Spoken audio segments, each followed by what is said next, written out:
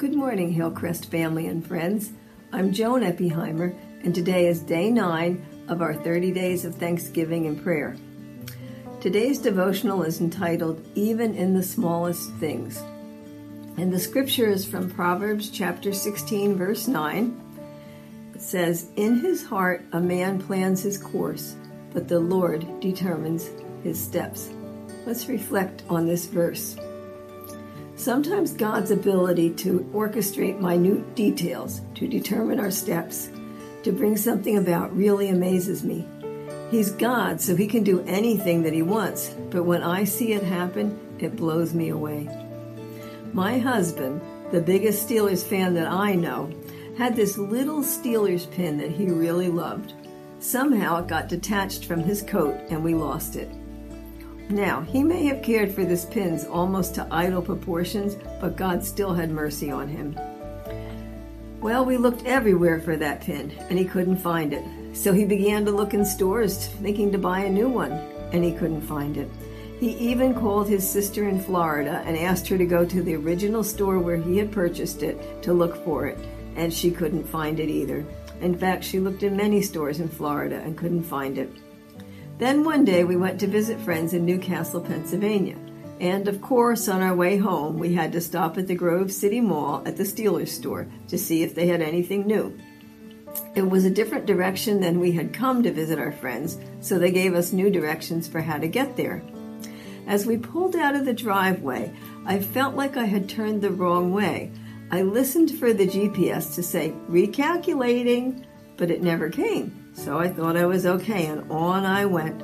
I dutifully followed the GPS on roads that we had never seen before. I realized I had, in fact, turned the wrong way. But by this point, we were too far gone.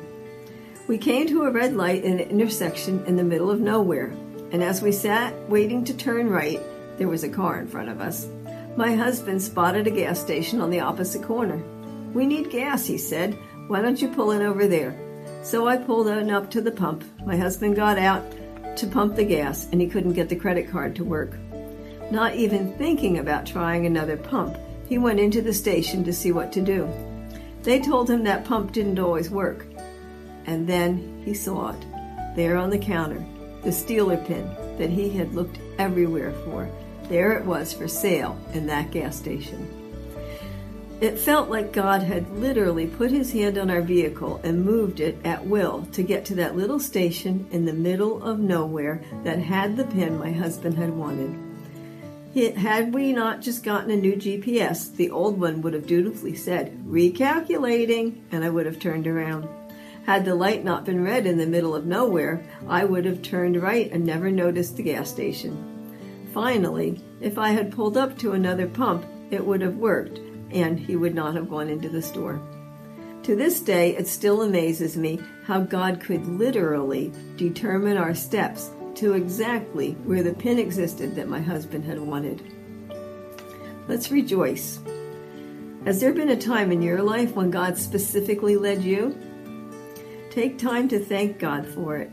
Thank him for his ability to orchestrate anything. Take some time to reflect on some of the events in the Bible where God orchestrated specific things. Cultivate a rhythm of reflection and gratitude for all of the amazing things that God can do. Let's pray. Father, I thank you that nothing is impossible with you. I thank you that you can do all that you want, Lord, and that you delight in doing things for us at times too, Lord. I thank you for your ability to answer such a seemingly insignificant desire and answer it. It was like a needle in a haystack, God, and you helped us to find it when we weren't even looking for it at that point. Thank you, God, that nothing is impossible for you. Thank you that you care for us, that you do delight in doing for us, God. And thank you for your ability to guide so specifically, Father. In Jesus' name, amen. Well, thank you for joining us today, and I hope that you have a great day, and we'll see you tomorrow.